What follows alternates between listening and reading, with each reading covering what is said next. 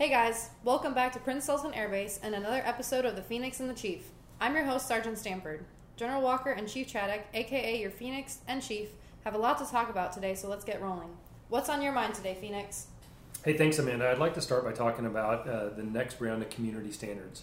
So I handed it out to senior leaders across the wing, and in a soft release, so I'm not going to sign it until the 1st of June, but it goes into effect the 1st of June, but we're releasing it so that you know what to expect in the 1st of June.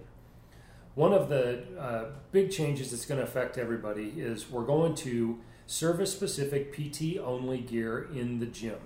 And you won't be allowed into the gym if you don't have your service-specific PT gear on. Additionally, the Air Force has changed the parent document on dress and appearance.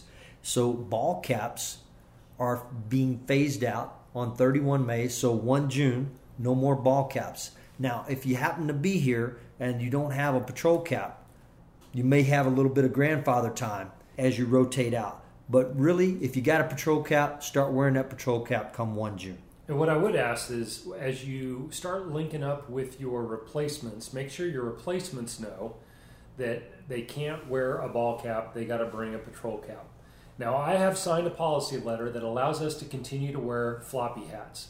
And the reason is because we don't have a lot of sun protection, and the floppy cap is the only U.S. military issue item that we have that provides protection to your ears and to your face and to your neck.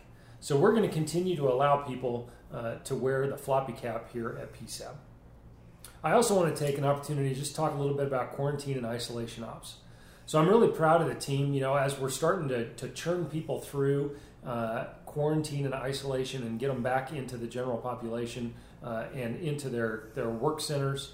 I'm really impressed with the discipline that's going on, and what we're doing is working.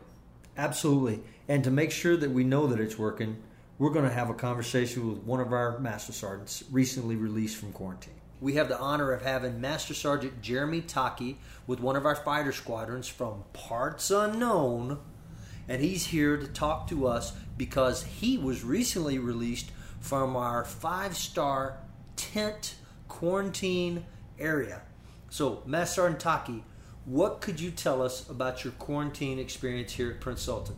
So once we got off the aircraft and got bussed into the quarantine zone, it was really formal and structured. We got off the bus and we got our temperatures checked right away. They got us into our tents, and that same day we actually got swabbed for COVID. We did end up with a few positives, and in that situation they were isolated, and then the tents that they were assigned to, those tent individuals, were also put into separate tents, and then their quarantine clock restarted. We worked a lot with the Q-Town leadership team to relay information, enforce standards, so we took a lot of time doing quality control checks around the Q-Town area to make sure people were maintaining that social distancing and just enforcing standards. It kind of gets monotonous doing the same thing every day because you don't have a lot to do.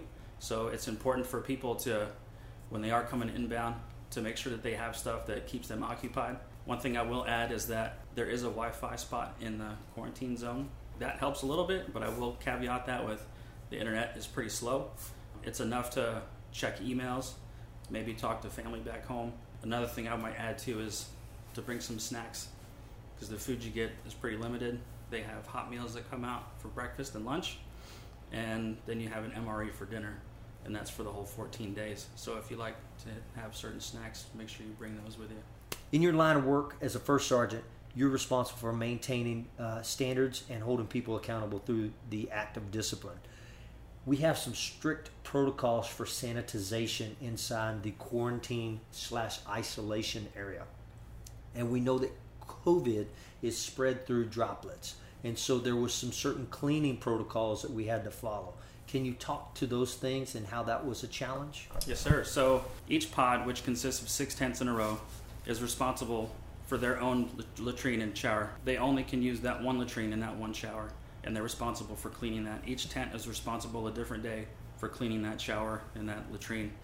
So we have a small Connex that's full of cleaning supplies, and then they're responsible for going in and cleaning the toilets, cleaning the sinks, doing a good mop job, making sure everything's sanitary and clean. That's great, because this is going to set some expectation management for those people that are inbound to us.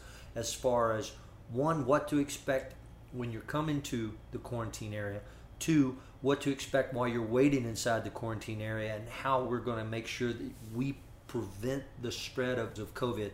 Hey, Mess Sergeant, thanks for coming and talking to us and giving us some insight into your quarantine ops. We look forward to what you and your team all bring to the fight, and we look forward to seeing you around camp and working with you. Sir, and speaking of forces in the fight, why don't we go talk to our Army Air Defense guys and gals to see what they've been doing for us here at Prince Sultan Air Base. Eastbound and down. Let's roll.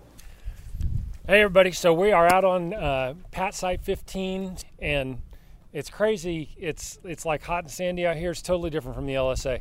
Hey, we got somebody with us. What's your name? Staff Sergeant Titherington. Okay, where are you from?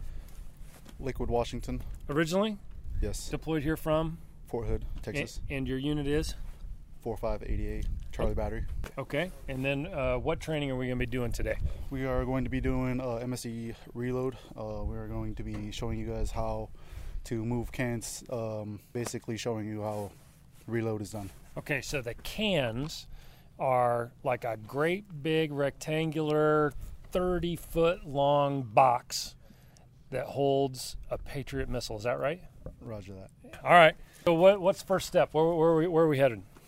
The first step, right now we're going to be showing you my crew members first. All right. And then we'll be going through tag training and then safety training. Okay. So I understand that there's 3 people that are going to be doing this reload. I'll be training you as a safety, and then the other 2 will be trained by... Why does the general get to be the safety? highest ranking. Oh, that's some bull crap. I'm the most dangerous one here. He is. That's All right. accurate. Keep going, Sergeant. All right, so I'll be training you as a safety, and then my tags will be training you guys as tag operators to guide the can down to the area where we need it to be. Okay. From right to left, this is Specialist Palmer. He's my signal. PFC Brown, soon to be Specialist Brown, is crew member 1, and PFC Sanchez, soon to be Specialist Sanchez, is crew member 2. And then we got Specialist McDonald here. Specialist McDonald. All He's the crane operator. He's going to be the one tugging you and pulling you with those cans up there. Okay. So now we're gonna watch the demo. Yep, you're that going right? to watch the demo. We're going to exercise the crane and then get some can movement. Okay. It really sounds simple when you talk like that, but I'm sure it's way more complicated than my little Arkansas brain will fathom. So we have the back of the truck, and on the back of the truck is a little bit of a crane / almost a little bit of mechanical arm that will lift up the weapons, the cans, and put them into place. And so we're going to learn how to do that.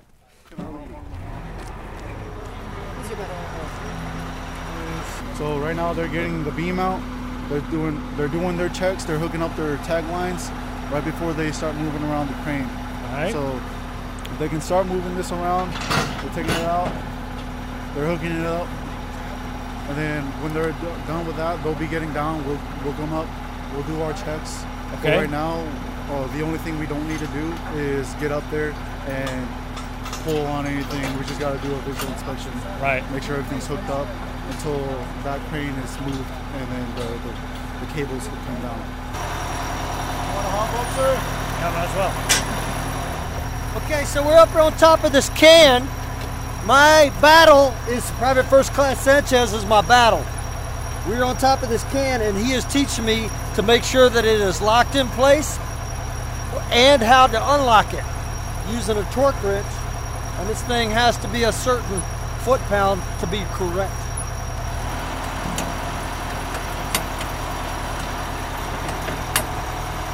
Next step, PTO. Next up, PTO. Palmer! Go ahead. So we got this little crane, mini crane on the back of it. It's in 3 10-foot sections, and we're extending it right now. We got a safety guy watching, Specialist Palmer, directing traffic on that. I think we're going to do some work about the hashtag Get After. That's when Stanford signs off. Yeah, about to get this working right now. They're lowering down. We're about to pull the hook off and inspect the wire.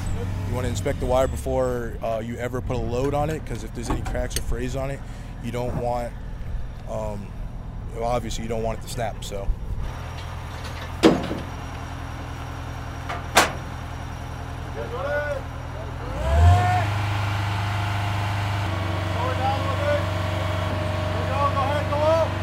So what's happening right now is we're going through a little bit of OJT. They're demo performing how to take one of these cans off of the truck.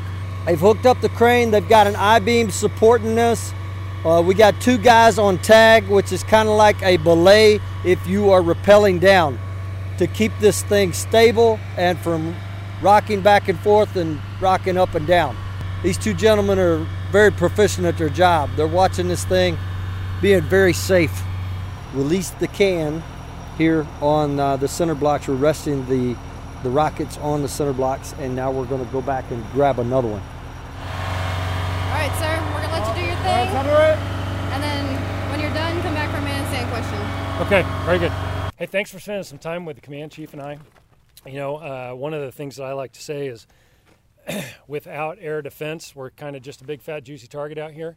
And it's 4580A with the Patriot, the THAAD site here, and your anti-ballistic missile and counter-UAS capability is what keeps us safe on a 24/7, 365 basis.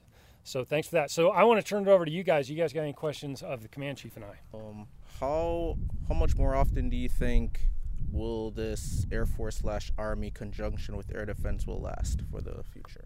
For this base? Yes, in terms of cooperation. Yeah, I think that it will stay as it is as long as we have an American footprint here.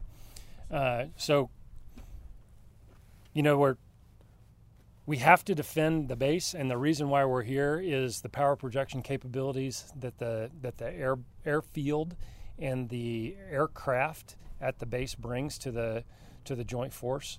So I see this being a relationship that we will maintain and make better as we continue to integrate our capabilities. Hey, I just want to tell you guys thank you for teaching myself, the General, and Master Sergeant Imler your craft. It is like synchronized swimming. It is everything. Everybody has to work together or you drown. And you guys have shown me what great teamwork looks like. I am very impressed with my battle buddy Sanchez and Sergeant Imler's battle buddy Brown and the staff sergeant watching the single seat fighter pilot guy. So we are very happy to be out here learning your craft. I mean, this is something that the boss and I don't get to do often, but you guys are model warriors, and we thank you for what you're doing out here in the dirt. Cool. Well, the General stole my closing once again. But thank you guys for allowing us to come out and see what y'all do. Man in the Sand questions are always welcome. Feel free to hit up Public Affairs if you have any more. Stay tuned for the next episode, May 27th. Until then, stay sandy and stay cool.